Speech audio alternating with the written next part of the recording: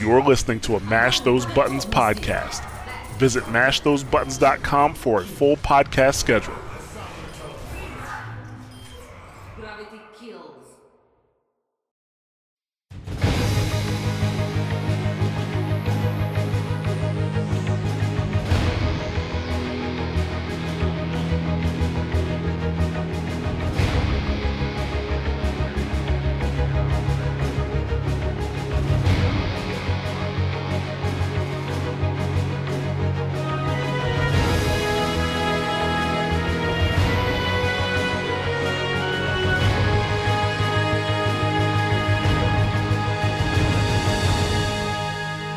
Hello and welcome to another episode of Watchpoint Radio, Mash Those Buttons podcast dedicated to Overwatch and its community. I am Jared, also known as Ja, and I'm here with Bobby Schisler, also known as Blazing Bob. Hey, what's going on? Glad to be back. Glad I didn't get voted out. Yep, Bob is still here. Bob is his torch has not been extinguished. That's how it works on our show, right? I'm on the island for now. Yeah. And also here with Josh Kender, also known as Kender. Yo, what's up? You already know who it is. It's your boy, Skinny Penis. Yes. This is episode number 119. We are recording on July 31st for release on August 1st. Couple things to talk about. We're going to talk about the tour rework because that is a topic we were going to talk about for the past 2 weeks, and because of time, we have not been able to. Really sorry to ZZ for promising to talk about it and not talking about it. So we're going to go ahead and talk about it this week. First thing on the list. Okay. So we're going to talk about the tour rework. We're also going to talk about character viability a little bit. And we're going to talk a little bit about the OWL finals because Bob was there. I met Bob on Sunday. You know, good shit happened. So we're going to talk all about that. I guess I'll just walk away for that part of it because I was But before we get into that, I'd like to welcome anybody listening for the very first time. Thanks for taking the time to check out Watchpoint Radio. We do talk about Overwatch news, esports, and competitive, but the primary focus of the show is the community and the state of the game. If you do enjoy the show, you can keep up with us on Twitter at twitter.com/watchpointradio. And also you can join us in conversation on Discord at discord.me/mashthosebuttons. We would love to have you there. Also, any returning listeners, thank you guys very much. We're able to do this weekly because of you guys. And whether it's your first re-listen or your 118th re-listen, thank you very much for, coming back and listening to Watchpoint Radio again. No new subscribers this week because I think Jester was the last one to subscribe, and he did that last week during the show. So I think we brought that up. Kender specifically. Hey. We do have a new patron, and I am going to apologize in advance because I know I'm getting ready to fuck up your name, and I am really, really sorry about that. All right? I truly am, and I wish I had more time to research your name before I said it. So here we go. And this is a guy that when Doomfist came out, the voice actor, we went and listened to the Google little things where they pronounce names for you so that you can say it correctly. Yeah, that was I just didn't have time to get your names down now probably, but I believe it's Edouard Lefebvre. I think Lefebvre. I can't. It's because it has a V in it, and it's not at the beginning. When now Americans see that, it's like what? Like so. That's why I am very sorry, but thank you very much for your support. And this week, I am going to look it up and get it pronounced correctly, and I will say it again next week. I am very sorry for that, but thank you very much for your support. Hey, we actually just got a new subscriber, Mr. Blue 22, just subscribed. Oh, thank you very much. See, Kender got that keen eye. Good eye, Kender. Thank you very much, Mr. Blue 22. Appreciate that. You're going to hear that name later in the show, too, because he's actually one of the reasons why I created one of the topics. So stick around. Yeah. But we did have some community feedback. Sorry, guys. I forgot to put that into the show notes. That's my fault. Bad host here. But we do have some community feedback. We actually got 3 reviews over the last week for Watchpoint Radio. So thank you guys very much. First is from Edo War. He says, so, long-time listener here. In fact, I've been listening to a lot of those Overwatch podcasts for the last 2 years. So if you're not too much into OWL like me, and you still love every aspect of the game of Overwatch, in my opinion, this is the best podcast you'll find. Their title says it all. They focus on the state of the game and the community. That's exactly what is most important about the game, and that's what we like to hear about. Listening to them is like having a discussion about the game with your best buddies. They are funny, passionate about the game, and every host brings something to the table. I feel like they are talking to 95% of the players, people who just want to have a good time playing OW and not trying to become pro. Always great to get their point of view every week. So keep up the good work, guys. Can't wait for the next show. Peace. Thank you very much for that. Yeah, boy. That's an awesome review. Nice. Yeah, that's super awesome. And it's good that we do a podcast because every podcast is talking about Al, but you don't really pay attention to it. Kendra doesn't watch it much, and I have a different show that I do on it, so it works out for this show that we just don't talk about it. Yeah, I think a while back, like when Al was first, like, kind of getting rolling and stuff like that, or like as we knew that it was going to be getting rolling, somebody asked, and this actually had to be before that because this was when Mike was still on the show. Somebody asked, like, well, if you guys aren't really going to be covering OWL, like, how are you going to make content? And Mike laughed because he knew I could talk about anything. He laughed at him. So, yeah, but yeah, we, thank you. I mean, everything you said, we definitely try to make sure that even if you're not into OWL, like, we try to make sure that the regular players are, like, their issues are addressed because, unlike most FPS games, Overwatch's community is definitely different. Like a lot of FPS games, you will, when a game first comes out, you get like a flood of people, everybody's playing because of the new game. And then over time, because of the way the games are balanced, it kind of filters out to the most competitive players and the players that constantly want to, just get better and better and better. And Overwatch really isn't like that. Overwatch is, I don't necessarily want to say it's a casual shooter, but it can be casual for groups of friends and they can still have fun and stuff like that. So, and I think the constant changes has helped with that too. You know what I mean? Like if it could stay one way, then the super hardcores would be the only ones staying. But so many people come back when a character gets buffed, or when they already have a game like that. It's called Quake. Yeah. No, you're right. You're right. The character balance aspect, the constant changes have a positive aspect and a negative aspect. We talked about the negative aspect before about how it affects the competitive scene and the pro scene, but the positive aspect is it keeps the game fresh and keeps people coming back. So, but we'll move on to our next review. Nakatu OW. Long-time listener. He's been a part of the community and active in the community for some time, so I'm glad you got a chance to put a review in. It says, Job, Bob, and Kinder bring an overview of the weekly updates and happenings in Overwatch, as well as great discussion on each topic. If you're looking for an Overwatch podcast that's full of humor and unique perspectives about the game of Overwatch, this show is for you. Thanks a lot for taking the time to get a review done, man. And I want to say to Nataku, you retweet me all the time does not go unnoticed. I love you, brother. Really do appreciate that. And our last review is from Dribbles, also a longtime community member and also active in the community.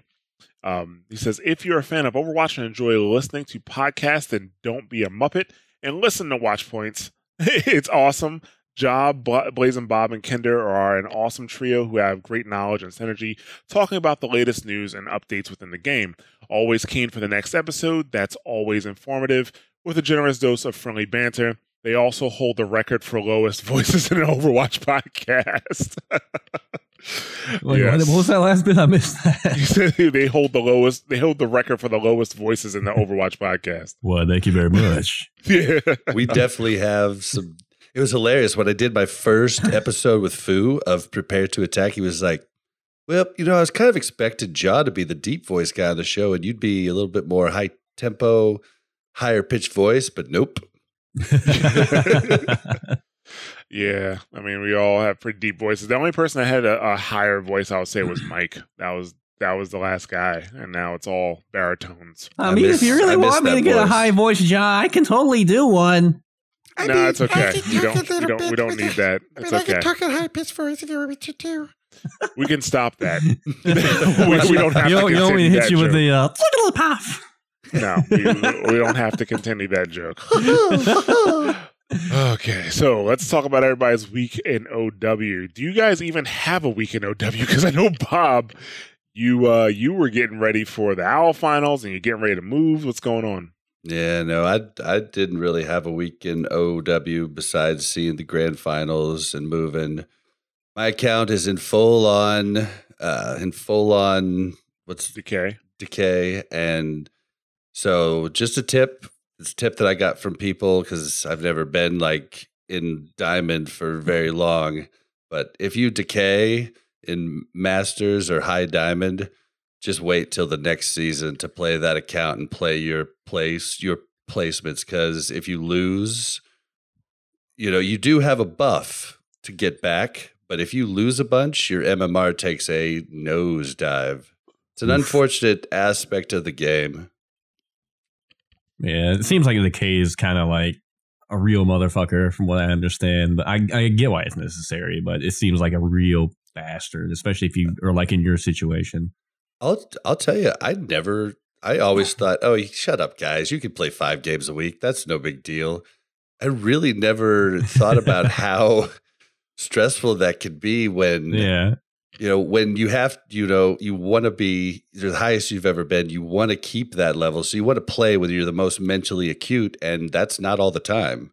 Yeah. So it's definitely an aspect that I thought was no big deal before and now realize, okay, well, I'm seeing it from the other side. Yeah. All right, what about you, Kinder? I did have a small week in Overwatch. I haven't been playing any comp just because I haven't had a group to really get in with, and I hadn't really been like feeling comp lately. But I did get to play around with Hammond in quick play for several games, and like it's hard to say because in quick play, quick play how that is. There's no strats or team forming, anything like that. It's just kind of an all out hellfest. But the games where we did have at least a somewhat 2-2-2 comp, Hammond is fucking crazy unless the enemy team gets a Mei. Mei shuts him down hard. But without a Mei, I actually got like the last game I played with him, which was today.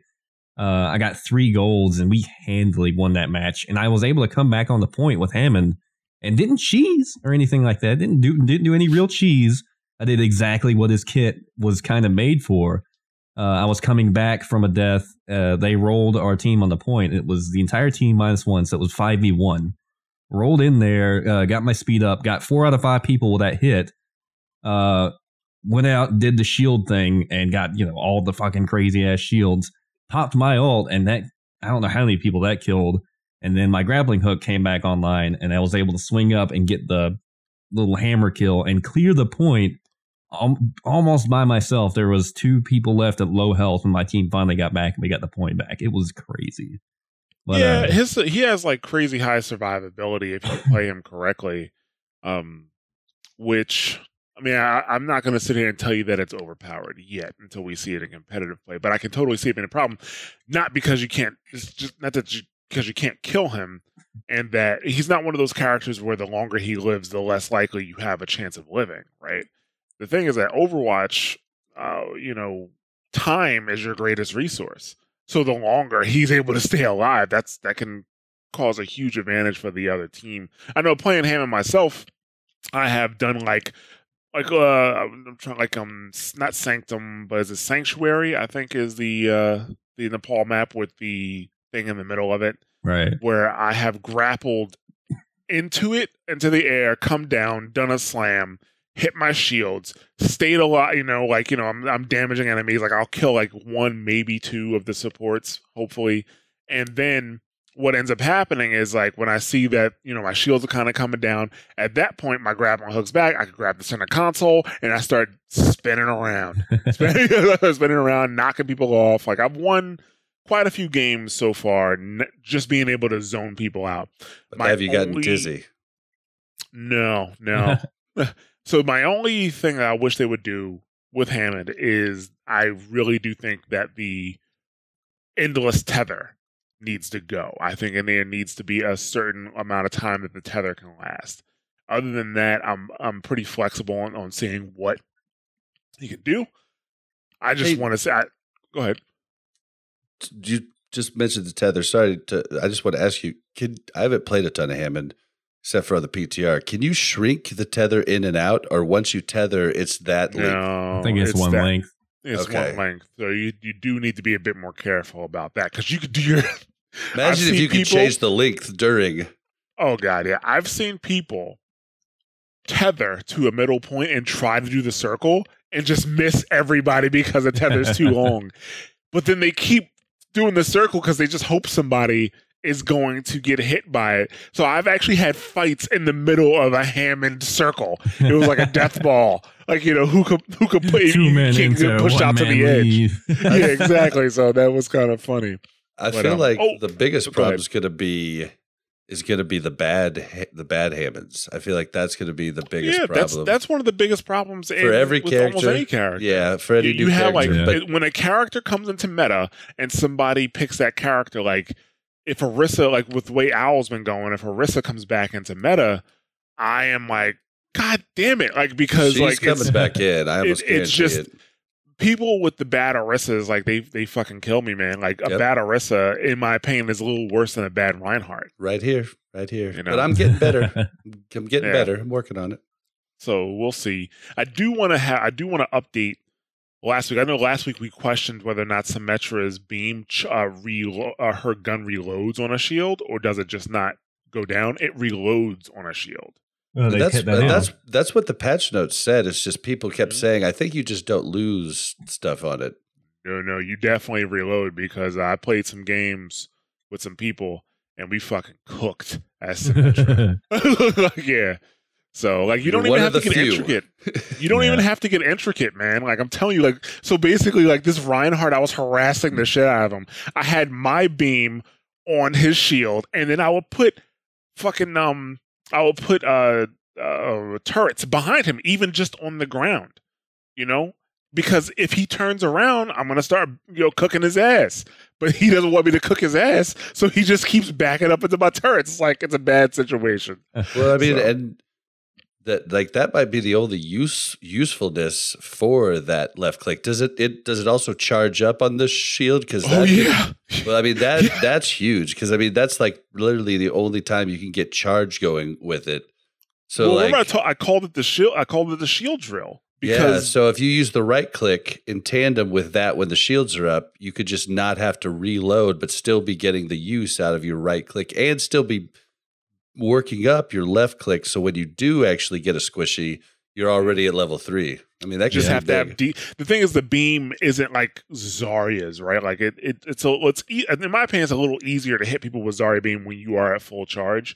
With hers, it definitely helps, but you definitely have to still have good tracking. I know it's crazy how little you go off and it stops working. It's just like, come on.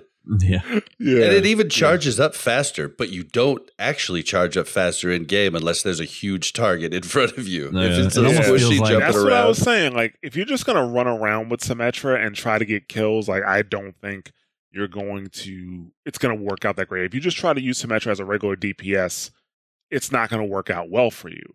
But if you use her in tandem with your tanks, especially another Reinhardt, that can be pretty huge for you. So we'll see. The way her beam locks onto people, it reminds me of you remember old Zarya beam, how hard it was to get any real damage with it? It took a second before it really kind of started doing damage, and then they fixed it and it was good again. Yeah, it was a little broken. Yeah. Like if you just they definitely adjusted it a bit. In terms of my week in Overwatch, it's been a weird week because I have complaints, yet I'm still doing well.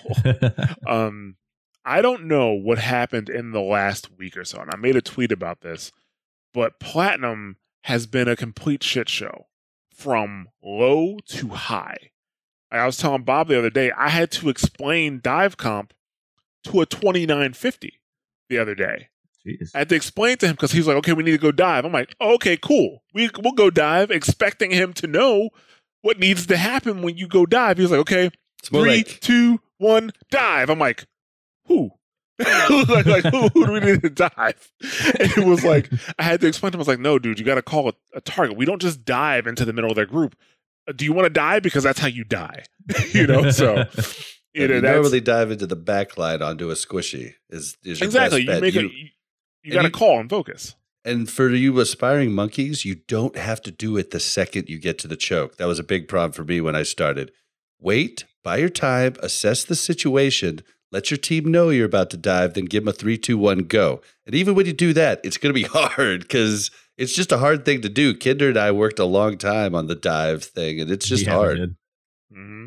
Yeah, so there was that, but I just like I had my tank account, I think, up to like 2840 or something like that, or I got up to 2850, and then I was using LFG, and just the groups I were getting were terrible. They were communicating, but man, they couldn't group up. They didn't know how to play the characters they were playing. Simple tasks, like simple things that we could have done to win. It was just like, does not compute. We cannot do this. Like, they weren't complex things, like staying behind the Rhine Shield or waiting to group up with each other. Yeah, not dying, not trickling. Like, it was crazy. We talked about that in New York. The grouping up thing is hard for new players. It was a long time before I actually realized that, I just need to stand here. Not poke at the choke, just stand here. I'm talking about like 2,900 players, though. There's no way you're just a new player. I should say there's no way. If you come from another game and you have incredible mechanical skill, maybe. Exactly. But for the most part, no. Like, you're not going to... Like, I played a game today on my support account, and there were 3 people doing placements. And one of the guys was like, they might be new. This is going to be great. I'm like, dude, they're like in the 2,900 range. Like, I doubt that they're new players. I said they're probably Masters Smurfs or something like that on their way up. So we'll see. They weren't, though, because we beat the shit out of them. But still. But yeah, no, like that, like Platinum has been really weird because at least I was getting decent games, right? I was getting decent games. I was able to work with people. You win some, you lose some. It's ridiculous. I mean, I shouldn't say it wasn't ridiculous. Now it is ridiculous because it's just like, you get to this point, it's like, I just don't know what to do. Like, I don't know what to do. Actually, I stopped doing LFG and started going back into solo queue because I'm like, I have a better chance going up against other solo queue players than I do against with these LFG groups. Because if these LFG groups run into a group that knows what they're doing or a group that works with each other, then I'm going to be kind of fucked. I'm better off going back into solo queue and trying to work with people there. And that was correct because my loss streak stopped when I went into solo queue on my tank account. Weird thing about that is my heal account, which I do nothing but solo queue. The reason I don't LFG on my heal account is because it is a practice account for me, where I'm just trying to get better at healers. But I don't want to throw games, so I don't play Mercy. But I play primarily Zen on that, and I've been doing solo queue only. I don't even know if I've duo queued. The last time I grouped with anybody was when we played with the podcasters 6-stack, and we lost one, and I switched back over to tank. So I only played one game with people this season, but I'm at 2956 on that character right now. And so close. Yeah, I'm expecting a loss streak anytime now. But I'm at 2956, and I think one of the reasons that I'm not just vocal, like I'm playing Zenyatta for the most part, so I'm making calls a lot on that character. It also helps that my Zenyatta accuracy recently has been like between 55 to 60%. So I'm hitting these people when I throw the L's at them. So, but I'm pretty vocal. I'm getting shot caller endorsements all the time now. But the thing is, like, I'm just basically calling out who I put Discord on, and people will kind of focus on that person. But I will say I don't do it right 100% because I'm not necessarily calling the target that they should be killing. In many cases, I'm calling the target that's the biggest threat to the team. To you. Is that what you were saying? Yeah. Like, sometimes you're calling the wrong target because it's the one that's more threatening to you, and you're like, fuck this. Like, I gotta live. This is the target that I need to go down. Yeah, like for, whenever a Pharah gets into the air and our team is not doing anything about her, I will just I'll put the Discord on the Pharah and keep it there until the Pharah dies. Because, they need to know that this is an important target. She needs to go or else she can wipe us all out, so. A lot of times, the Pharaoh just getting a Discord is enough to make her like, fuck this and go away for a minute. Yeah, and like go wait it out. But I told you when we talked that I think that's probably a huge reason and factor that you're going up on that account, because I'd call the wrong target probably half of the time. But the shit works because people as long as it's focus fire. Yeah. People go and shoot at it. So it ends up working more often than it doesn't. It works more often in solo queue, I will say that. But then my solo queue that I've done this season have been at a high level, so the people are probably killing better. But I mean, I think that's huge. I think, you should try and keep being vocal as much as possible. Oh, yeah. I'd definitely say that focus fire on the wrong target is a lot more effective than split up fire between the two right targets, if that makes any sense. Yeah, it's just on my tank account, I'm also pretty vocal too, because I'm main tanking most of the time. But I find that when I'm playing Zen and I have the Discord orb on people are more responsive to that. They pay way more attention to it. That there's a Discord in his character versus me saying this character needs to go down. DPS, you need to at least shoot at the Pharah. I want a dead. I want a family dead. I want a brother dead. I want the guy that sells a pierogi dead. I literally just say a name 3 times. And then if no one turns to it, I say it 3 more times. And that's really all I do. I also tell people where I'm going. I stopped telling other people where to go, but as a main tank, I just say, all right, I'm going up mid. That was a lesson I learned. He's the charge literally through the fucking Shog by himself. I'm going to mid. Never happens. Train noises. Never happens. With Ryan recently, like when I've been when I charge and I like miss my target or something like that, I'm like, don't follow me. Yeah, dude, definitely. Or I'm like, hey, I'm out of position. Let me die. It's like always stuff like that. Oh no, I fucked up. Yep. I'm just letting you know. And sometimes I'll be trying to charge back to the team and I'll miss the thing and go past you guys. And I'm just like, I'm sorry guys, I fucked up. I'm just trying to let you know that I'm not there to give you a shield if it's needed. Yeah.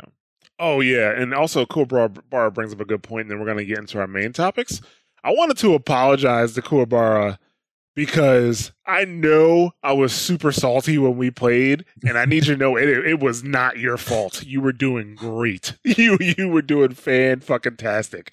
But the games we were getting in low gold, I'm just like, how? How do you not know that you shouldn't be going out there by yourself as a Lucio and getting killed? Like, why are you in the backline, Lucio? Why are you in their backline? Watching stuff too like much that. DSP Stanky and not watching you gotta enough believe. actual pro dude, play. Yeah, it's just, it was so bad. Like, it was just like, I got to a point I was just like, I don't know what to do. I don't know what to say. I don't know what to say to get these people to work. So no, I mean, I had, overall, still, I enjoyed playing with you, but I didn't want you to think that, any of that was your fault, because he kept apologizing. I was like, no, it's not you, it's them. So, oh god, yeah, it was so salty, hypertension, man. So we're gonna go ahead and get into our main topics. Let's talk about Torbjorn. 2 weeks ago at this point, we had a comment from ZZ Titanic, and I'll start with that. He actually responded the next week as well, so I'm going to read both of them. He says, with the Tor rework, had a couple ideas or call them predictions. What if we could build a small health pack generator, or could have a turret similar to the turret in Borderlands 2, could stick to walls, maybe after X amount of damage, it auto upgrades, maybe allow it to a level 3 without an ult to give it a shield. Just a few ideas. What do you guys think? That's what he put originally. And then he says, after that, he says, thanks for reading my post. Must say, love you guys' show. And you are about the only one that doesn't crap on us console players. So no problem. You're welcome. Thank you very much. Just kidding. Yeah. Says, anyways, my idea for Tor rework, thought I'd go into just a little more detail. As for his turret, him being able to throw it 10-15 meters would be nice. So it would be nice not to stick to anything, just be able to throw it. Like if you're at a choke and someone gets on point, being able to throw it ahead. of you as you run to the point to get a few hits in. Another ability being able to build a small health pack generator for just a little extra healing. Also, his turret being able to auto upgrade after so much damage. May keep Torb from hammering his turret and engage in the fight instead, and I like to see his turret have a shield like Winston, but much smaller, just enough to cover the turret. The shield I like to have only 100 HP just so the turret can get a free hit from a Pharah.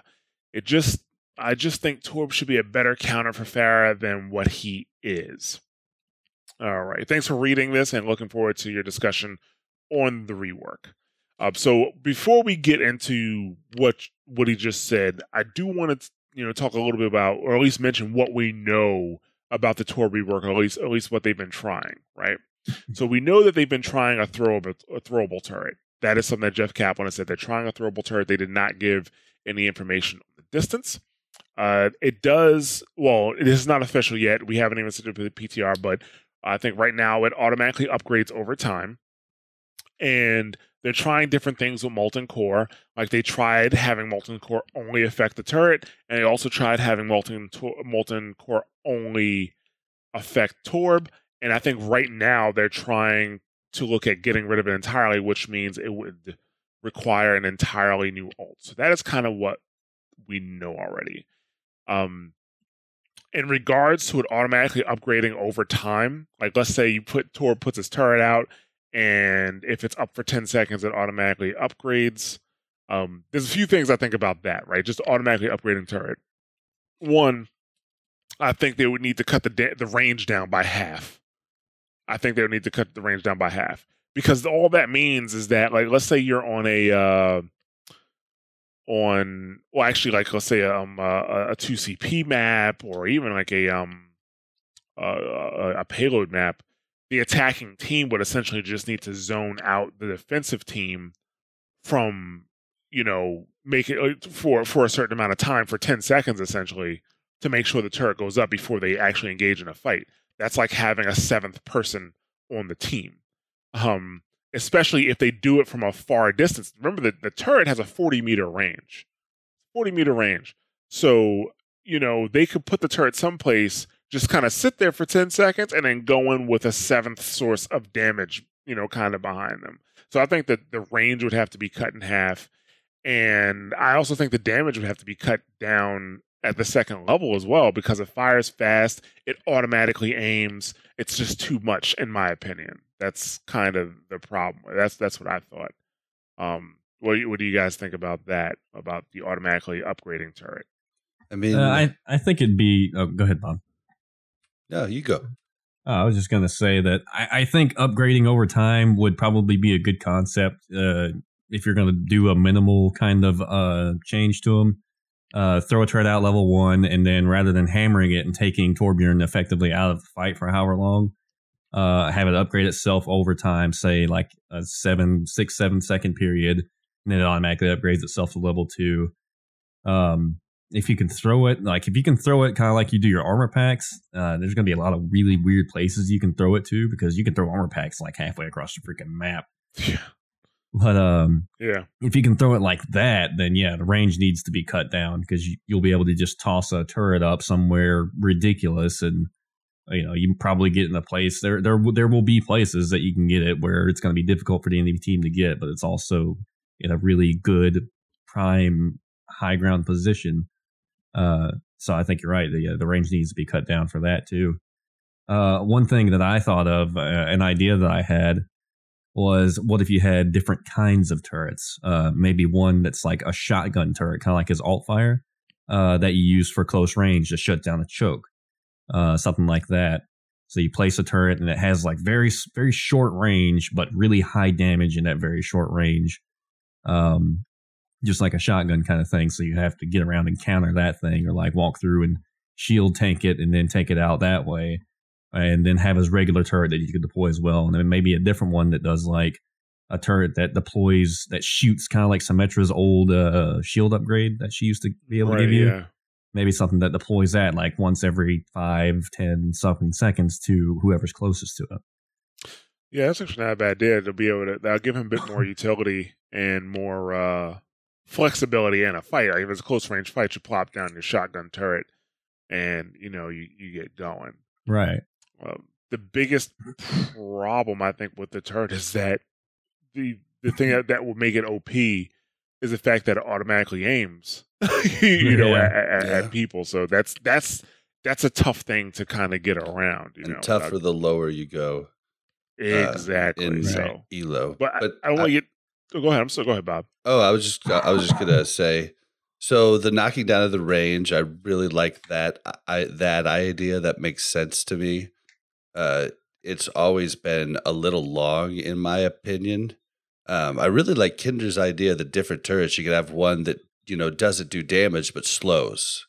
Right. That'd be cool. Like if you're hit with it, it slows, so you can control a choke. Right. When you're finished, Bob. I was going to say, from my understanding, the throwing of the turret is about the same as a Tracer ultimate at the moment on PTR. So that's definitely not as far as the armor pack throwing, because the armor pack throwing, you can get really good at that. Right. And then the last thing that I was thinking was,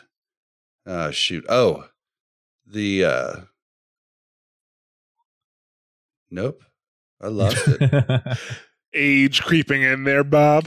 No, I was just trying to hold everything that I was thinking of. We were talking about.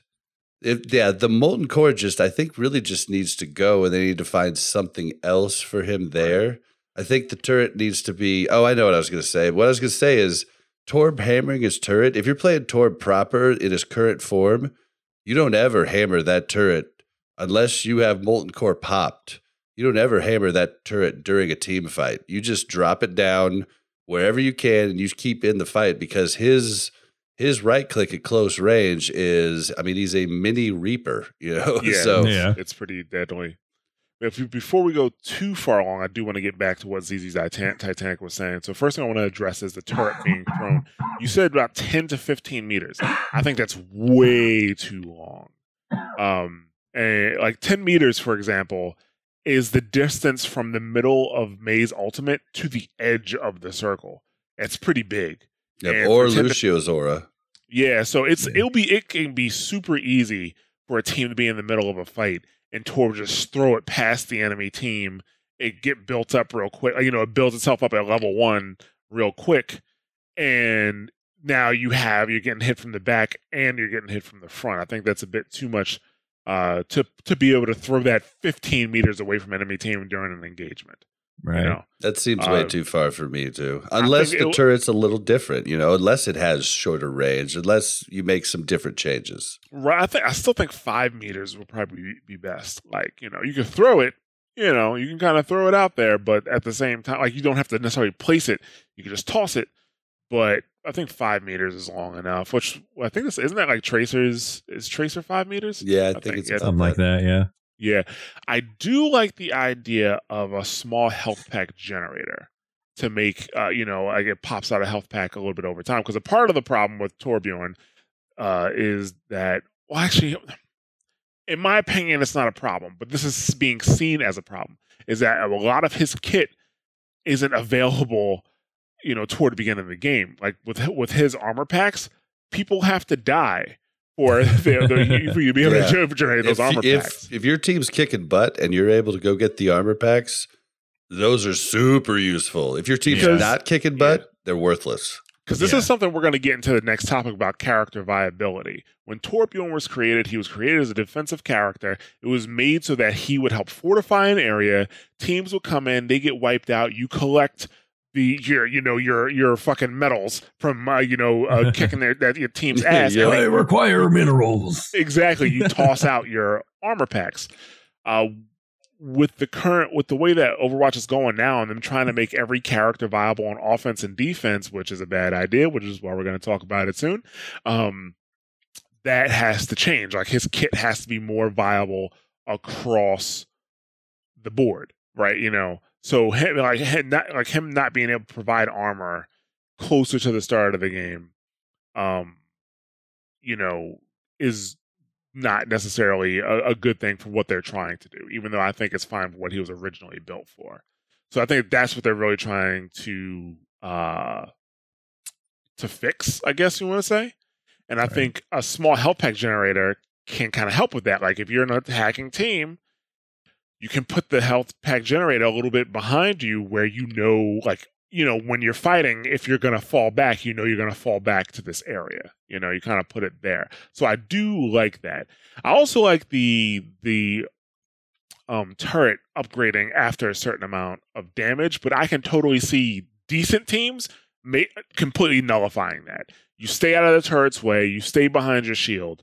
I like the idea, but I think at the higher levels, it's basically we wouldn't see the end of the Torb rework because they'd still be trying to figure out a way around that now, to make him a bit more viable. So I think the timed upgrade is the best we're going to get. But like I said, I do like the idea. And I don't necessarily mind his turret sticking to things either. Like if you could throw it onto like the ceiling of a room you're in or something like that, and it becomes like a ceiling turret or something like that. I don't mind that either. I actually think that's pretty cool.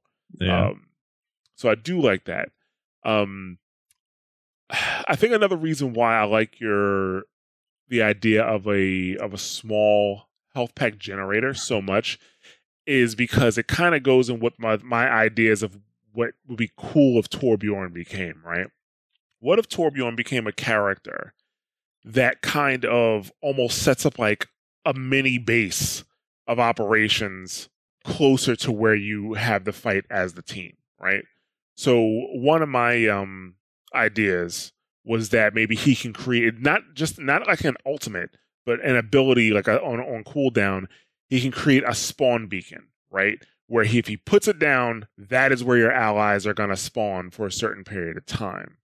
And you need to balance it, right? Like you need to make it so that it only lasts for 10 seconds or 30 seconds, and maybe only allowed one, like the first person that respawned closer, which can also be a double-edged sword. Yeah, because you'd have to make it so the people could choose to spawn there with like a visual aid of where they're spawning those trolls. Yeah. That's true. I mean, it's kind of just like Symmetra's like old teleporter, though. I mean, they didn't make it. They didn't fix that either, but we didn't see that be outrageous. They didn't. We didn't see an outrageous use of that. I mean, there will be trolls, yes, but I think for the most part, it will be helpful. Where if somebody goes down in a fight, and most of the team is still alive, instead of spawning, let's say you're in Numbani and your team is fighting on point 1 and you die, or one or two people dies and your team backs up, now they can spawn a little bit closer, which would help the attacking team in the next fight. It saves time because that's what you want to do. You want to save time. It'll be a massive ability, but it has to be tweaked properly. I don't have the ultimate balance solution for it yet. I think it's an idea that should be explored. And also, yeah, like I said, that like if he had something like that and like an armor pack generator, something to kind of help his team as they go into a fight, I think that'd be kind of cool. Also, if they got rid of Molten Core, I think a suitable replacement and a pretty cool replacement based off of his lore is that he basically gets like a armored suit, like an Iron Man suit or something like that, right? Where it gives him the extra armor, it gives him the faster weapons, and he has like dual whatever his gun is called. No, right? No. Why not? I like your idea, but with dual hammers, and he hits like a truck, but he could only come hit you in the kneecaps, and like that would be scary. Run! Get away from Torb! It'd be great. No, I don't like melee ultimates because it's actually a little bit easier to do melee ultimates. And your suit, when you're jacked up on armor and you're moving faster, you can move into somebody and hammer them to death. You can melee. Scary them. As hell. It'd be awesome. Like what are we talking about? You just said all good things. Yeah, Torbjorn. Yeah, no, I think if he had it's like an iron Torb basically, like it gives him like an iron suit. He's able to. I don't know, man. You want him to fly, fly around a little bit? I'll be a little. No. I want him to jump scary. really high. jump really high. Yeah, to be able to just jump really high so he can get to high ground with his hammers, and you got to run. It's basically like Molten Core, except it has a cooler aesthetic to it, and the turret is not affected. More specifically, the turret's not affected. I think that's the biggest thing about it. I think having to worry about having your turret up and level 2 as Torb, I think it would bring a lot more into it. Right. I think it's a good idea. I like it.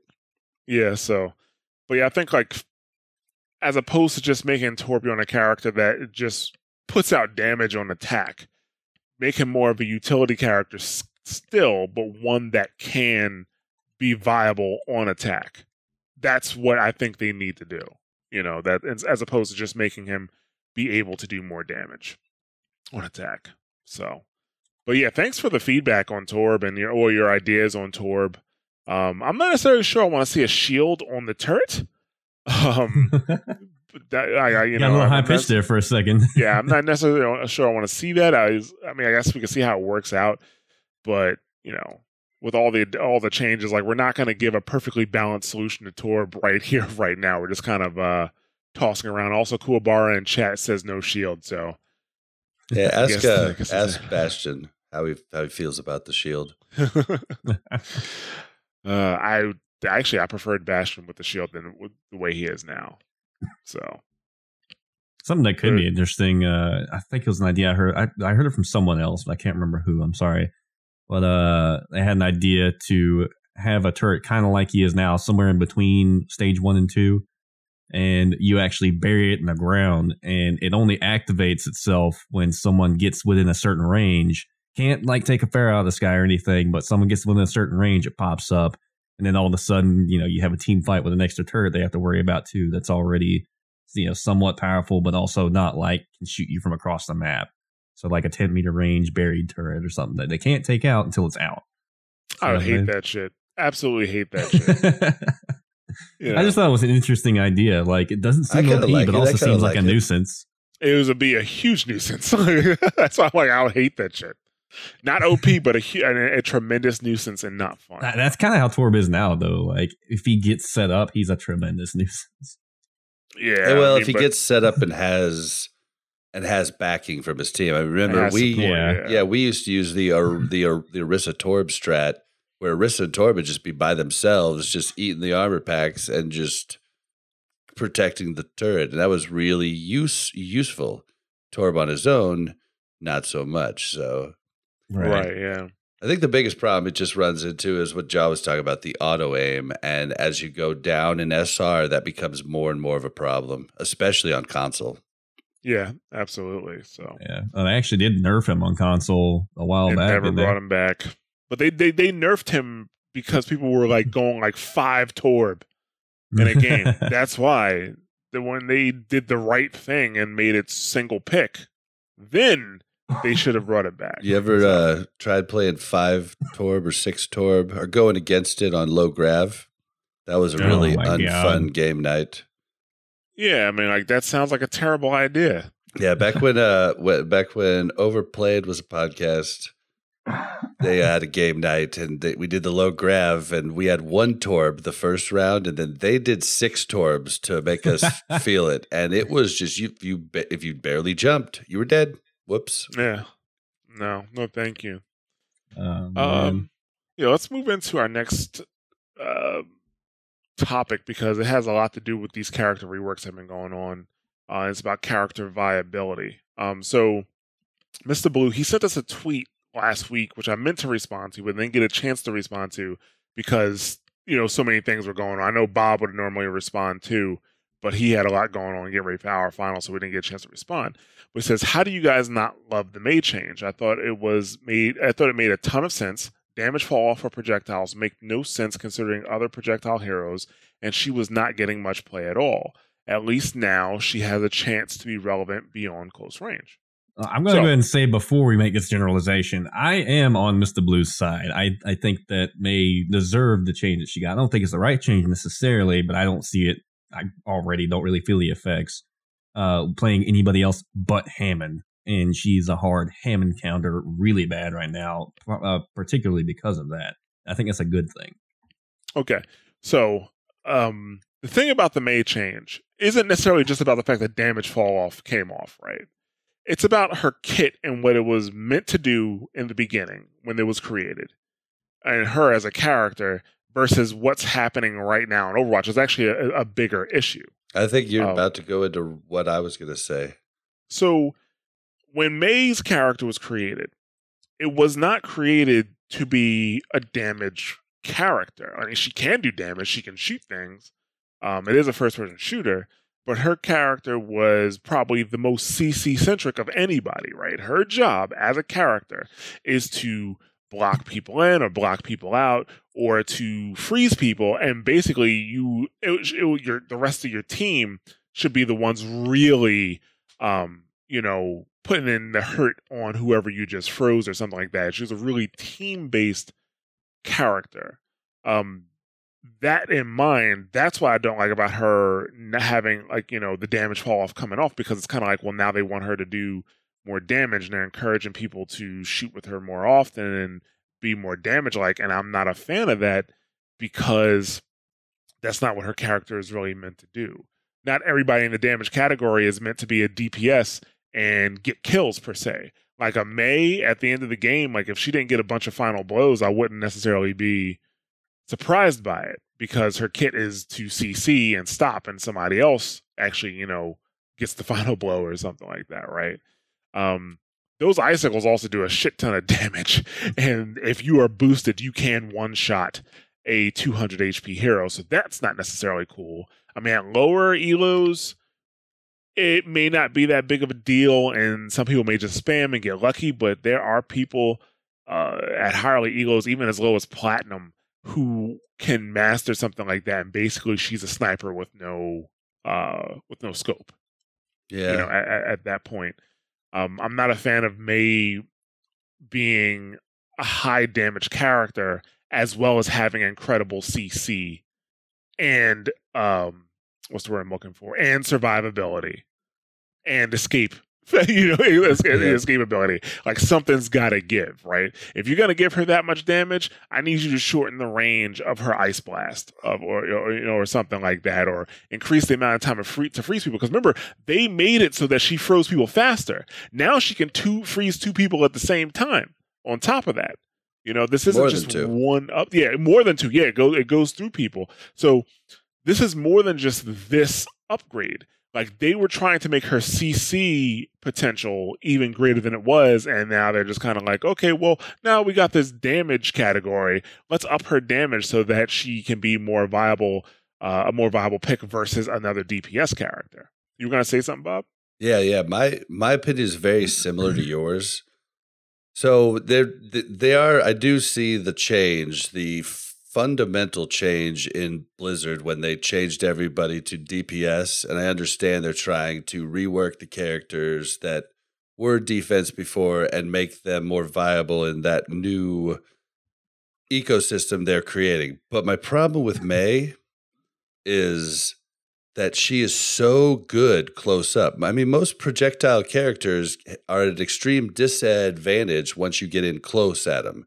Mei is at a great advantage, and then her sickle does so much damage. It's, if they want to make it no damage drop off, then they need to make it do less damage. I mean, she should be able to, in their new system they're setting up, yes, she should be able to help with the poke and choke damage. But she's like, they've got to give way somewhere. Like, she's got unbelievable close range kit. And then now she has a kit where she can one shot if she's boosted. Like, that just seems, and yes, it is Mercy boosted and Discord Orb to hit a 200 health. But I mean, if she gets lucky and hits a Tracer, just damage she can one shot a Tracer for sure. And so go ahead. I'm sorry. I was just saying. So that's my biggest problem with it. I do agree that it needs to be, standardized, that projectiles should do this. Have those generalities of the game so that it's easier to pick up. But I really think her close-up kit is just too good. Yeah, like the Icicle does 75 damage, Yeah, non-headshot. Now across, non-headshot, across the map into the body of somebody. that does 75 damage now, which is why I thought the damage drop off wasn't that, I thought it was okay. Now you can be, there are some pretty long sightlines in some places that you can, spam into and, hit somebody and do 75 damage. Like that's quite a bit. See, my line of thinking with her is that she's obviously not a ranged hero. And yeah, you can use that for poking at choke, things like that. But getting a kill shot with Mei, if the game is played how it's supposed to be played, if you are playing the poke at the choke game, you're not necessarily going for the kills. Yeah, it's great if you get one. But if you're going for kills at the choke, then you're playing Widow. If you're going for shields. And that's the problem. She should be able to kill shields as good as other characters that can't fend for themselves once they get close. That was what we were saying. Yeah, she can I didn't even hear anything about the shields, but 75. Yeah, she can pump a lot of damage into a shield. What I was saying though is I think the goal that they had in mind wasn't necessarily for her to do a lot of damage or to get kills or anything from poking at a choke. It was to help her farm ult because it's so difficult for her a lot of the time.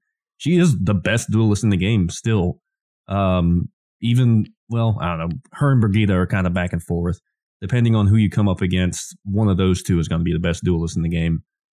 But her whole thing is obviously CC, and having her ult up more often, especially with Hammond in the game now, it's really powerful, and it makes her viable. And this helps her farm ult. Like I said before, whether or not it was a right change, that's iffy. But I really don't think it's got that huge of an impact on the enemy team as much as it does for just helping her farm her ult faster. I think that's like the biggest focus. I fucking hate you. How is it ever good that Mei can farm ult faster? Fuck that shit. I'll take Hammond any day of the week. Yeah, I mean, not to mention, like, she doesn't have to ult to stop Hammond. Like, just slowing Hammond down in many cases is enough. He needs to, stay at or walling off the spinner.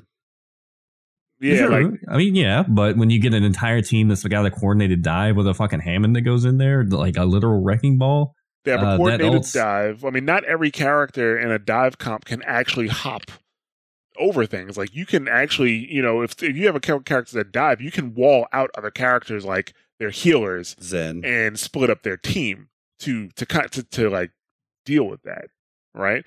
And Mr. Boo just brought up Mei is a super easy Sombra hack target. There's so much counterplay to a Mei. Her endothermic blaster does not get hacked, though. She can still, that is still a pretty big weapon. It has a 10-meter range. And if it touches you a little bit, it slows you down. And she can zero in on you and freeze you. Like, they have tweaked her kit so that she freezes pretty quickly, too. So when you start adding all of these things together, I think it's too much for one kit. Overwatch is a team game, and it should require you to kind of play as a team. The way, and this is why I brought up this isn't just a Mei topic; it's a character viability topic, because the way the game was developed originally is that you had some pretty general characters, right? You had your Reapers, you had your Soldier 76s, and stuff like that. And those guys were expected to be played a lot because that's what they were built for. They were built to be kind of easy for people to get into and play the game. But then you were supposed to have like your more niche characters, which was supposed to kind of add a bit of a flair to the game itself, right? Like your Symmetra, your Mei, people like that, and Torbjorn. And now what we're seeing is that it almost feels like Blizzard is giving up on that idea. Now they want all their characters to be able to if you're not a tank or a healer, you need to be able to do damage and output DPS at some degree, and that's what it looks like they're trying to do. And I disagree with that. But go ahead, Bob. You know whose fault that is? Whose fault is that? The Dirty One tricks, because the Dirty One tricks. And I mean, I get it, because says this the game, one trick. Yeah. Well, I mean, I could play a lot of other ones. I could just only play one trick at that high level. And I think that's the problem, is that in a MOBA, you can play niche characters because it isn't as mechanically demanding. And in this game, it is. And everybody's gun shoots a little bit different. It does a little bit different thing. And I mean, even May's gun, the right click is pretty hard to master. So what's happened is Blizzard wanted these niche characters so people could play them sometimes. And they decided to play them every match, and I think they're just giving up because of that. That's my 2 cents. Well, no, I'm gonna disagree because the way right now, we see the same characters getting played over and over again in the meta, right? Like you have dive comp, both sides of the field do dive comp. You have death ball now, both sides of the field are doing death ball. Like we're playing the same characters for every map, essentially, right? And the point that I was going to make at the end, but I might as well bring it up now, is that I don't think the solution to viability is not necessarily character balance. I think the solution to viability is making better maps and more diverse maps. Because the reason you can play, which they've been doing, the reason you can play the same characters on every single map to make it meta is because the maps are bland and generic. Like the maps they want to make everybody viable for every map. And for a game that's going to constantly, every 4 months, we get a new character. For a game that is going to constantly add new characters, I just don't think that's realistic. I don't. It's not a MOBA. I mean, I think you're right. I think you're right. And I think they have done better with the new maps. With each map, we see more and more viability differences, and like Oasis, for one. You're doing it right. You're playing different comps on all 3 of the different maps. I mean, maybe not completely different, but definitely different change-ups. And they've done better on those different change-up with DPS, definitely, but that's just because there's more DPS to choose from. Right, but I think they need to go back and revisit some more of the old maps, because the old maps were definitely like, we want everybody to play any character so they can play whatever they want and be happy in this Overwatch universe that's supposed to be about hope, yet nothing we ever put out about the lore is hopeful. That's a different conversation for a different day. But they want everybody to be able to pick the character you want to play and at least be viable on the map. The maps should definitely be balanced, so that no character is OP on a map, right? You don't want that. But to have some characters that have more of an advantage on a map, like let's say you have a map that has a bunch of chokes, May will be phenomenal on that because it'll be super easy to split off a team, or if most of the map is close quarters, that will mean that characters like her would have more of an advantage there. Then other maps, Pharah might have like Reaper would have more advantage. Exactly. Yeah. Like that's the thing. Like they really, I think they need to revisit the old maps and revisit the philosophy, because like they did on Horizon. Like they don't. Well, Horizon, I think they changed because everybody blew past point A. Yeah. I think that, and then got stuck on point B. Verizon's they're like, oh, this is a problem, because in Overwatch League, I mean, how many teams got stopped at point A for any period of time? Besides the Dragons. Most of the time, it was extremely rare to have a full hold, at least on round 1. Round 2, if they went like double, you saw holds on that quite a bit because they'd only have a minute or 2 minutes, and stuff like that. Yeah. But that's what I'm saying. Like, instead of just trying to constantly tweak each character to be viable, for each of the maps that you have, they need to tweak the maps to make it so that certain characters have an advantage, and you want to play these characters on this map because it will be foolish not to. Not OP. Like, you don't want to have a Widowmaker that can see 50 meters away, like onto a control point or something like that. You don't want that. They actually I think that a map that they were developing had a super long sightline for Widow, and there was a lot of salt going around in the back office for people who could play Widow. I really want to see a map, like some kind of like tunnel labyrinth or something like that has no verticality, like in the small fight areas. It's all like fucking close quarters team fight shit, Or it constantly has doors that are opening and closing. Or something like that. You know, like in episode 1 Star Wars, the little laser doors, maybe something like that. And then you have like Darth Maul battle. Oh, and then you have the laser doors that like go to a certain height. So people like Torbjorn and Meg could like go underneath them. You still have to be careful a little bit with that though, because while that's fun and all, it's not necessarily competitive, right?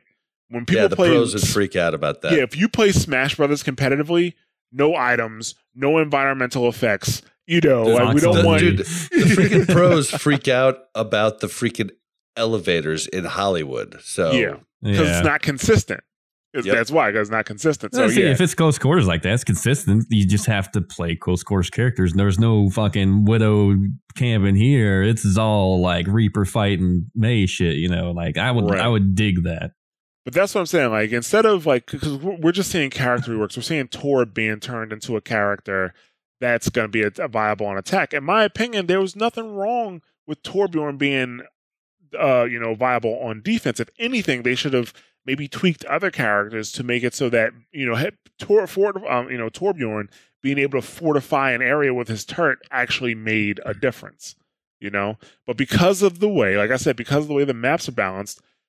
If we see Death Ball on both sides, attack and defense, right? I mean, I think the only maps where we may see people actually change up their comps between maps is King of the Hill maps, right? That's what Bob just said. King of the Hill maps, like Oasis or I was gonna say Numbani, but like Lijiang Tower, stuff like that.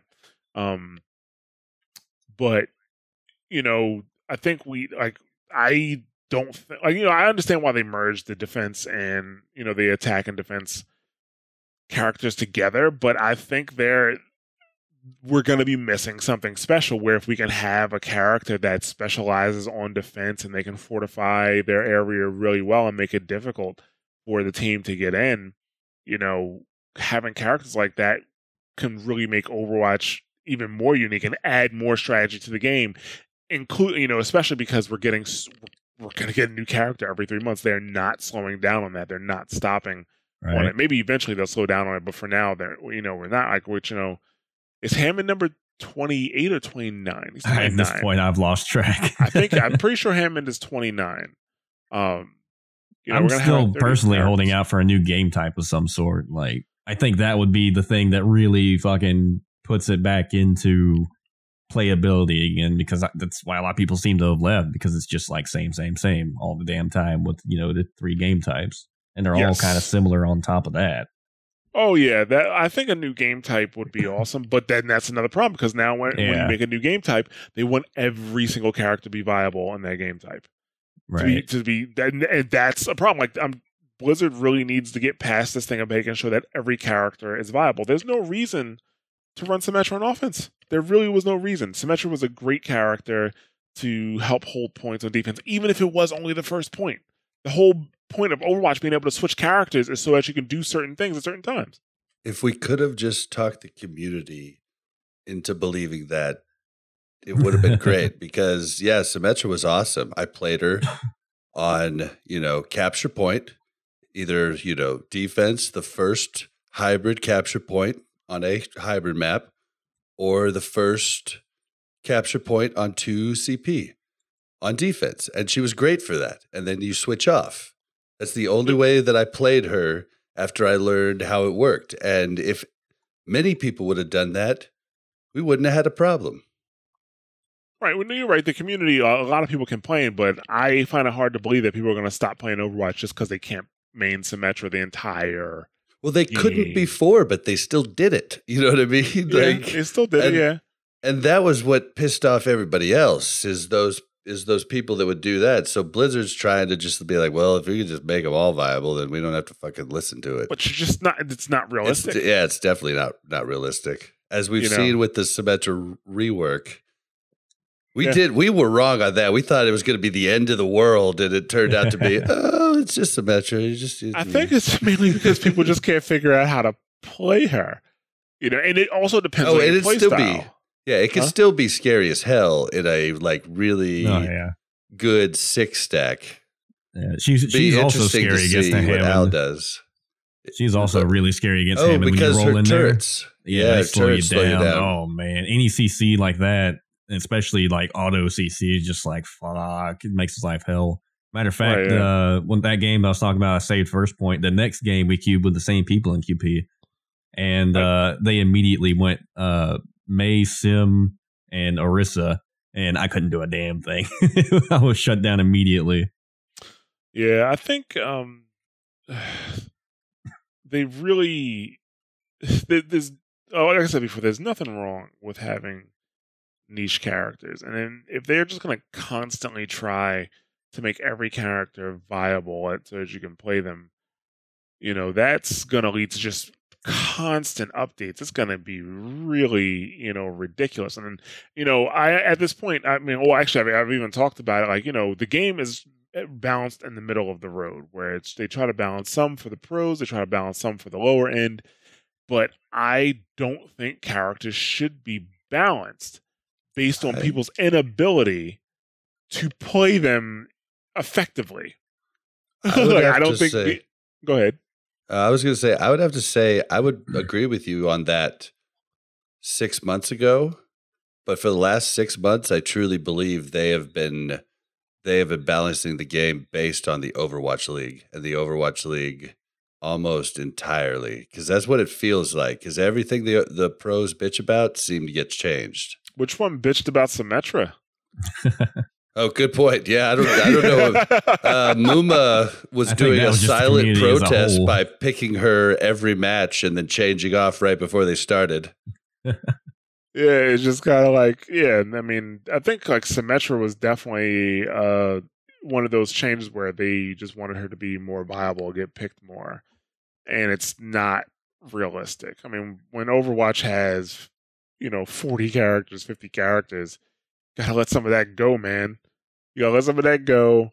And I think they really need to focus on being more creative with their maps. Like, it is okay if you cannot play Widowmaker at all on this map.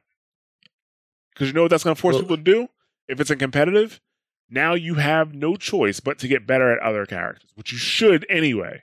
And what's a bummer is, and I think it's growing now. I think the Overwatch League players and teams are growing as a whole. But before, you were told by the pros, this is the comp to run, when there was many other viable comps that people just didn't have the balls to try. And we saw it in the finals of the Overwatch League, just so many different comps and switches and everything else. And I think they're starting to get better at that, which will in turn help trickle down to us in the competitive ladder. Trickle down Fragonomics episode title right there. You're welcome. Thanks, Kinder. Yeah, but that's the thing. I just think character viability, TLDR, I think character viability has more to do with maps than it does at least it should have more to do with maps than it does with actual character balance. They would be better off making changes to maps to have certain characters have advantages and maybe other characters have disadvantages than just constantly tweaking so that every character can be used on almost all the maps. I think that's why I would really like for them to revisit some of their older maps and maybe work on that. And they could they could maybe go even further than that. Remember the old thing they used to have that was completely worthless, but the thing that said too many snipers or not enough support? They still have that. Yeah, it's still in there. Is it in quick play or something and not in comp? No, it's in competitive. That's because once you get past my eyes just tuned it out or something? Probably. Maybe, or maybe people aren't picking dumbass comps in fucking Diamond. Diamond and Masters. I still play it. I mean, I play a lot in Plat. But you've also been playing with a team, too. So people are picking things. Yeah. But they shouldn't. I have been playing solo queue. Well, I see that shit all the time. So what if they had that, but for maps? And they just had little hints like this map favors close range characters. It favors, just up top, not as you pick your comp, but just little tips for people up at the top that says what that map, and then they do go through and start changing the maps and Plays a little video from before the match. Hi, I'm Jeff from the Overwatch team. This map. Dude, speaking of which, those videos they played in the finals are sweet. Like Ja was asking for those from the very start. Yes, I was. those with Malik doing the voiceover, they're extremely easy to understand. Like I thought those were great. Sorry, I didn't mean to take it off, but that's fine. It kind of goes with what we're talking.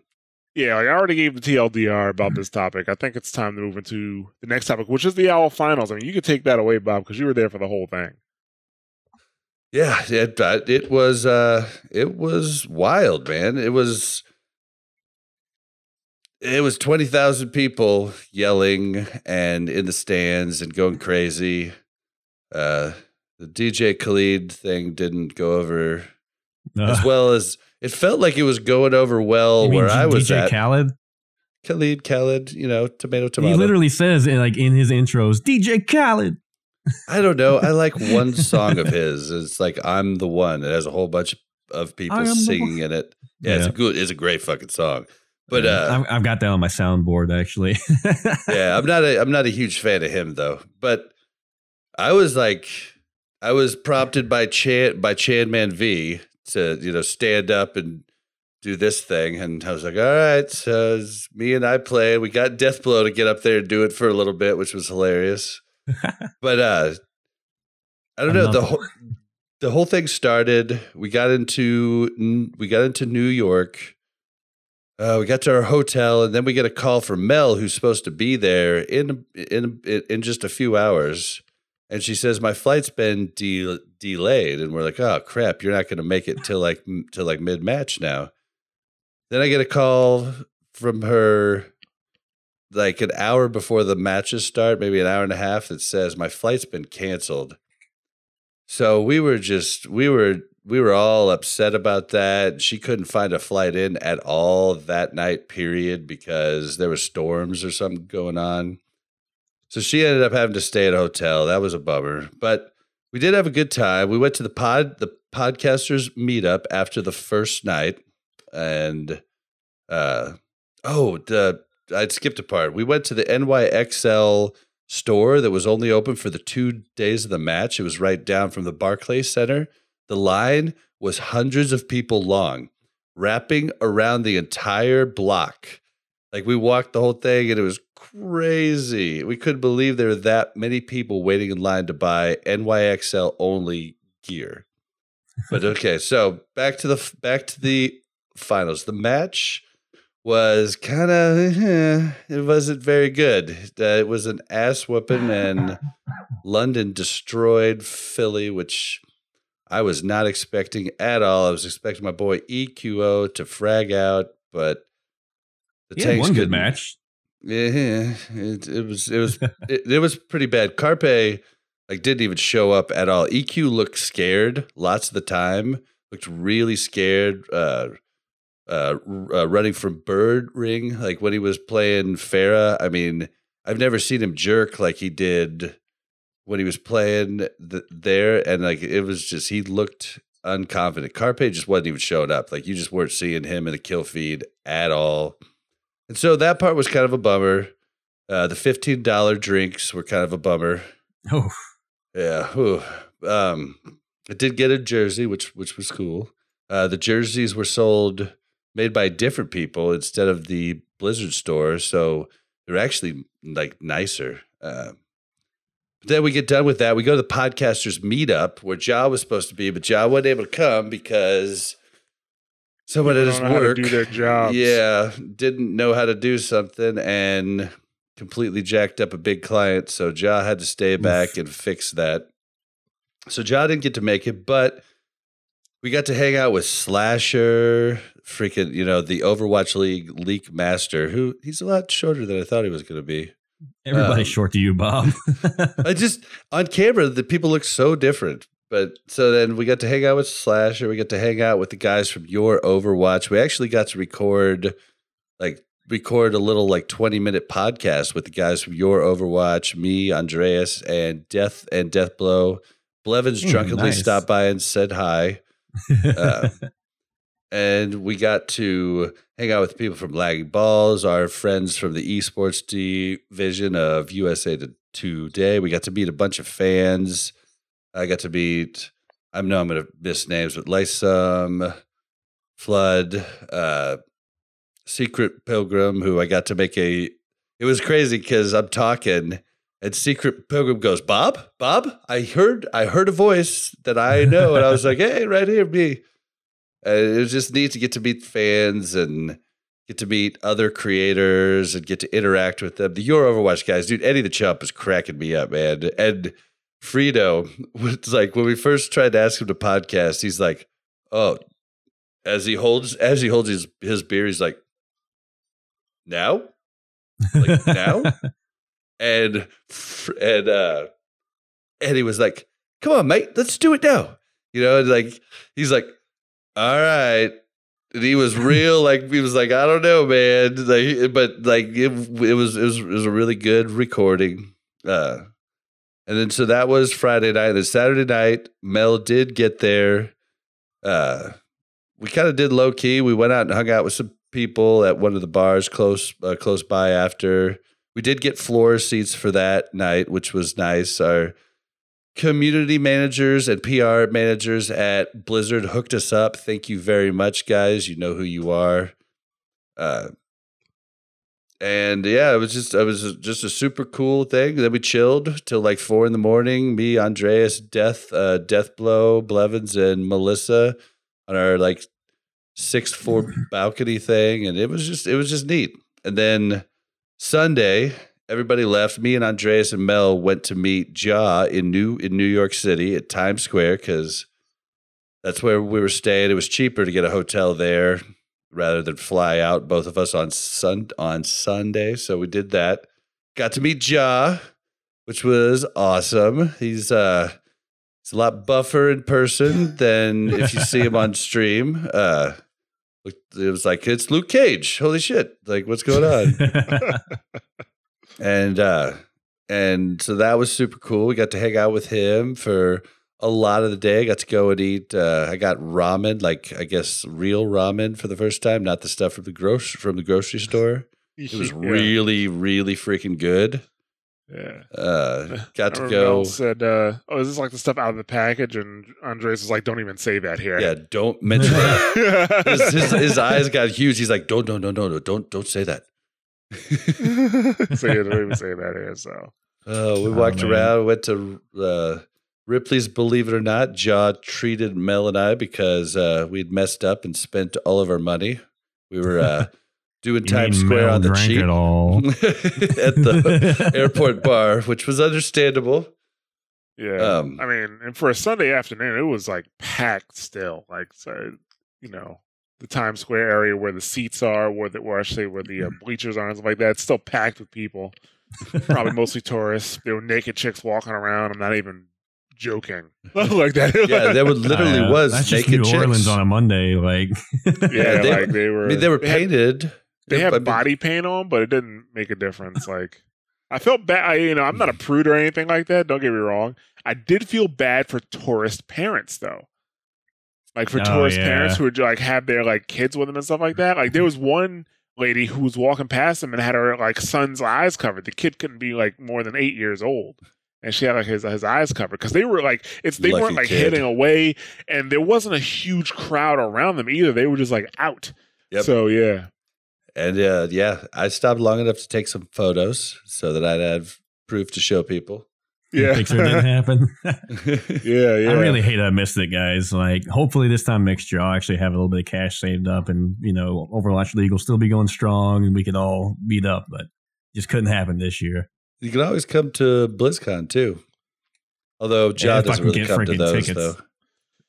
Yeah, BlizzCon, like I don't know, like if I got a media pass, I'd go. Like, but I don't want. I the idea of being in front of a computer and trying to frantically get tickets. I'm just like, it's just not worth it. That's why you guys gotta hype up the podcast, keep those reviews coming in. Hype us up, get the Patreon going, so we can get media passes for BlizzCon next year. If I got media passes, I'd be more than happy to go. Plus, I have friends out in California I would love to visit. So I'll be like, plus like, you have World of Podcasts going on out there, like right Oh, before yeah. BlizzCon. It's pretty awesome. Oh man. Which Well, is like, back on, by the way. They didn't get fully funded for it, but Medieval Times sponsored them. So World of Podcast is Nice. back on day before BlizzCon, guys. That's awesome. Yeah. So, but yeah, I'm just not like, I wouldn't be, because I know people work as teams to get BlizzCon tickets. I'm just kind of like, yeah, I'm just going to go do something else. Like the meantime. Mel But and it's I awesome. got our tickets this time, and the second time got Deathblow Blevins and their friend tickets. I think it's because we have fiber. This is why we were Nice. able to get in. Like, so sometimes, like, I know, like, every time you go to get PAX tickets, man, like, because it used to not be that bad, but oh my God, those, you would think in this day and age, those servers getting slammed wouldn't be that big of a deal. With, Elastic Beanstalk from Amazon and stuff like that. Like, you have all these services that kind of, help rebound from that, but I don't know. It's whatever, but no. But yeah, so overall, it was Owl Season 1 everything you dreamed of, Bob? It was quite frankly more. I mean, it was everything that I needed to be into esports is happening. Like the tournaments and the teams splitting up every other day and not being able to know what's going on and no information on when things are no good information on when things are gonna be going on and not going on. I mean, this was awesome, and everything that I've wanted my entire life ever since I first played Wolfenstein 3D on my 386 SX computer. Now, we know that they have 3 expansion teams. I know one's in Atlanta, one's in China, and where's the other one? Philly, or not Philly. Oh, dang it. Where's the third one? I can't remember. Bad traffic, really bad drivers. Andreas lives there. Atlanta? Well, no, I said Atlanta already. Oh, okay. I missed you saying Atlanta. Confirmed? I think there's Paris. only 3. Okay, thank you, Nakatsu. Thank you. Yeah, he says Paris, ATL, and there's another one in China.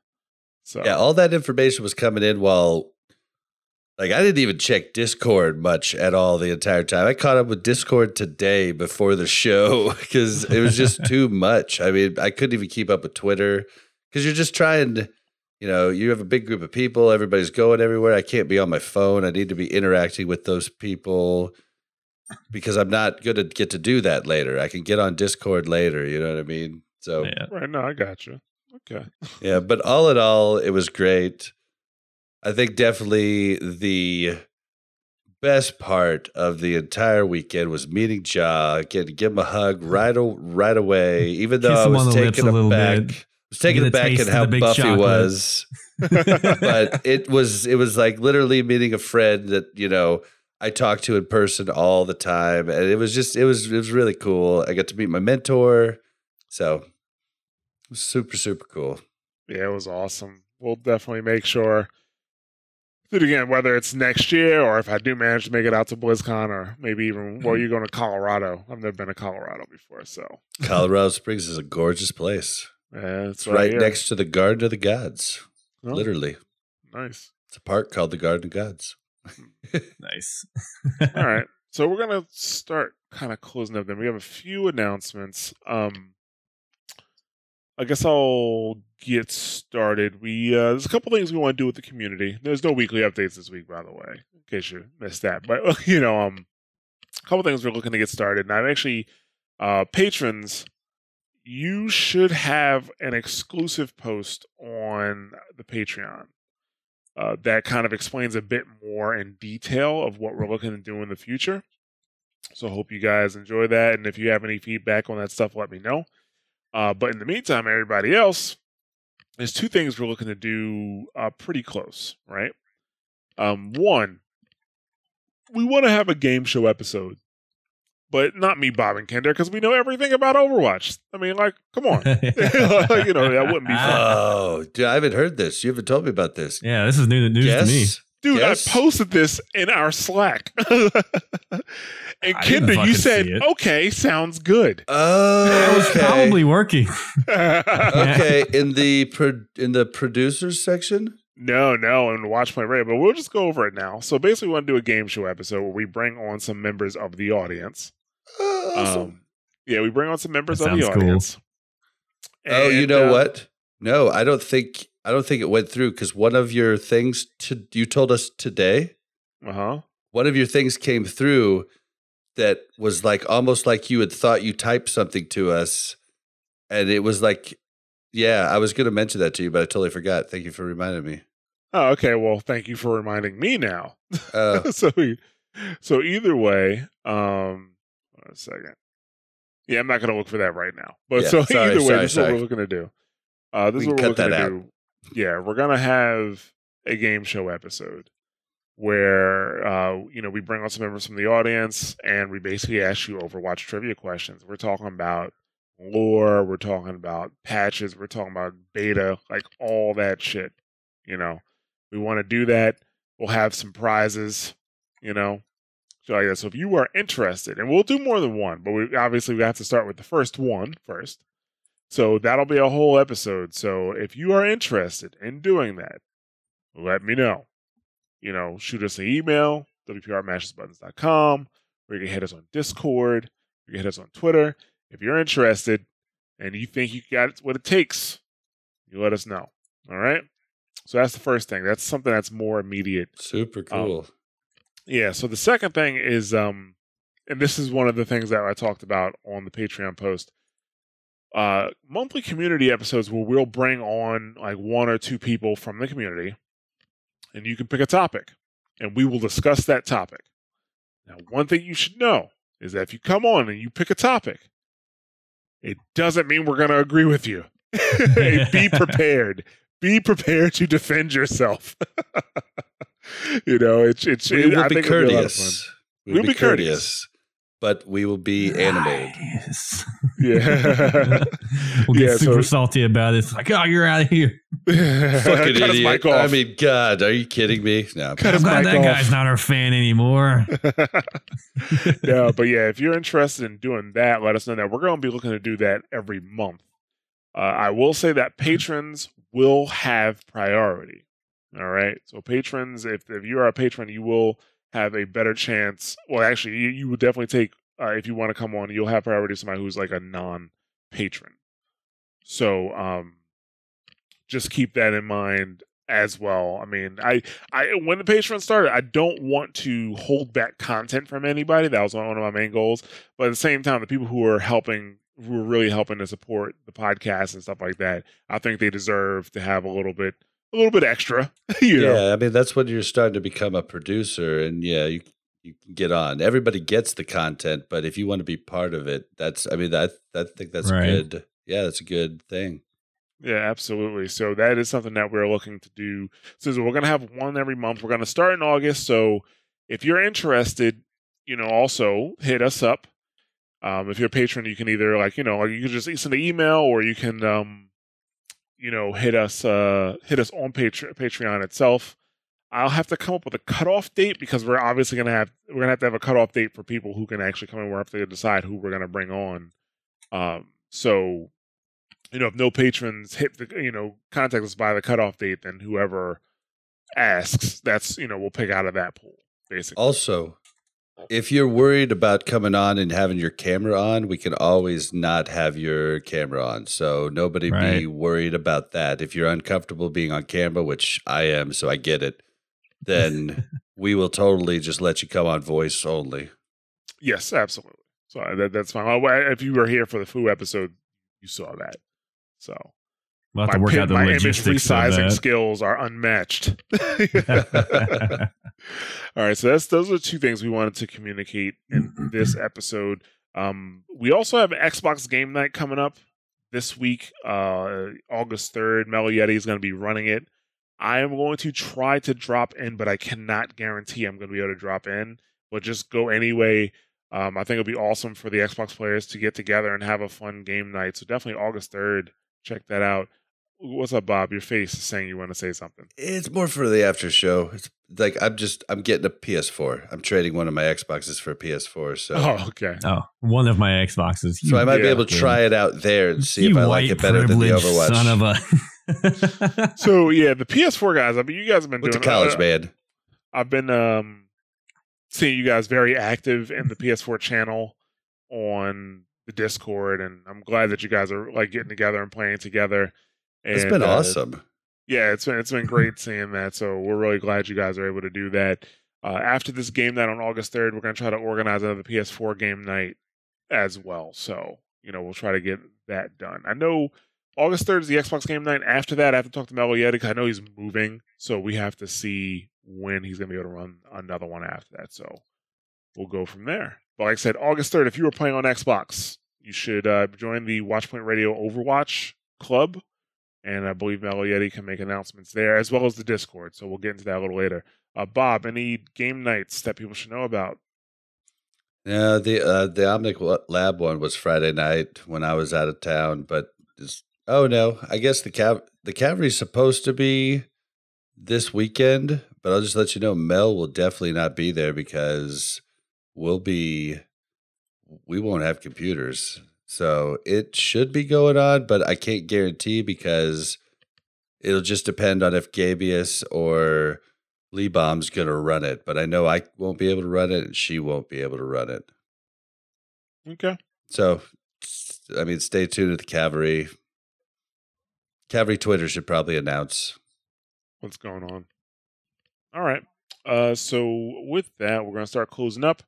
Prepare to Attack, guys. Check it out if you haven't already checked it out. We are working on new episodes right now, so you expect something soonish. We have some updates as well as new episodes coming out, so you can expect that. If you are not here on the live stream, we do live stream every Tuesday at 9 p.m. Eastern Standard Time, and we'd like to thank everybody who came out tonight. Chat was pretty lively. Thank you guys very much. Popping.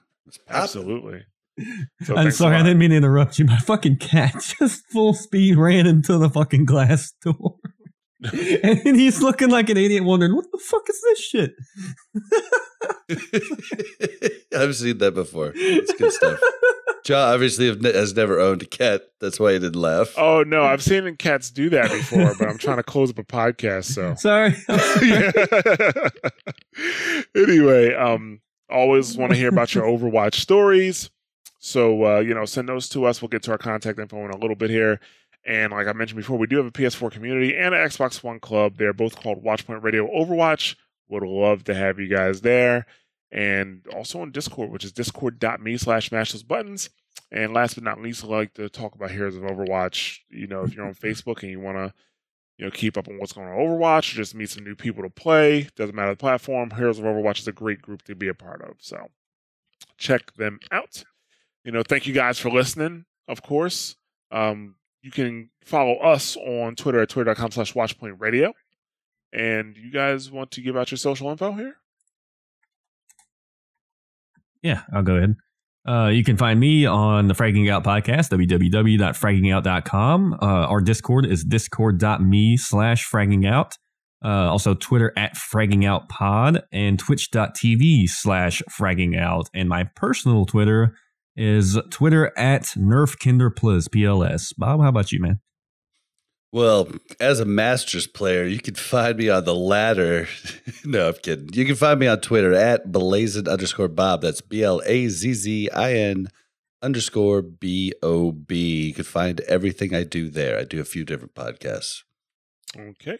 And you can find me on Twitter at Church of Jah. And you can see me streaming sometimes on this channel, which is twitch.tv/mashthosebuttons.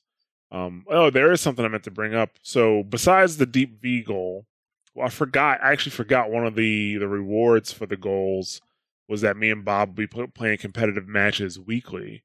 So Bob is moving now. We're streaming competitive matches more specifically.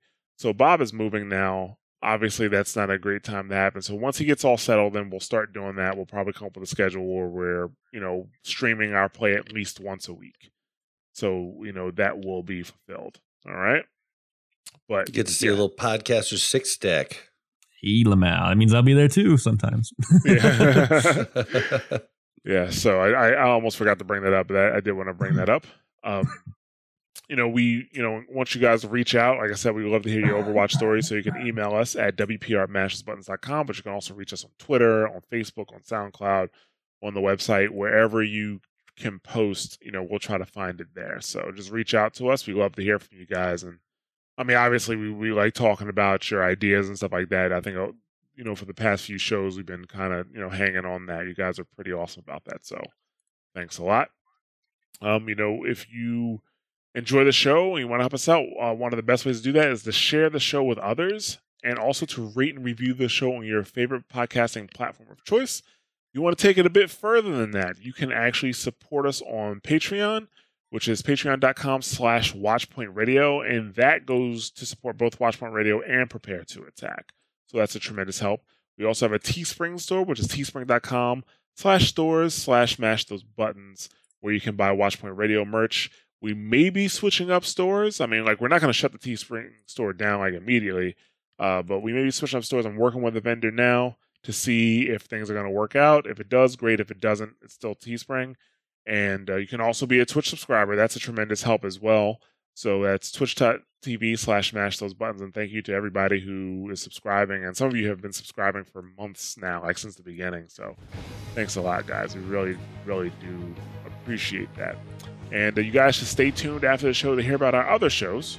All right? So, like I said, thanks for listening. It's been another great episode. And we'll catch you guys next week. Peace. Later.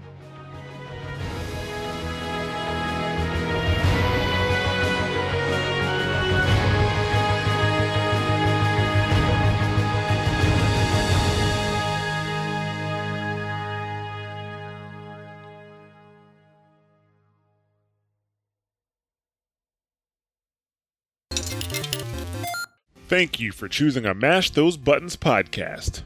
We hope you enjoyed the show. If you'd like to subscribe to one of our shows, you can find us on multiple podcast platforms across iOS and Android. Just search for the show on a podcatcher like Apple Podcasts or Google Podcasts and hit subscribe.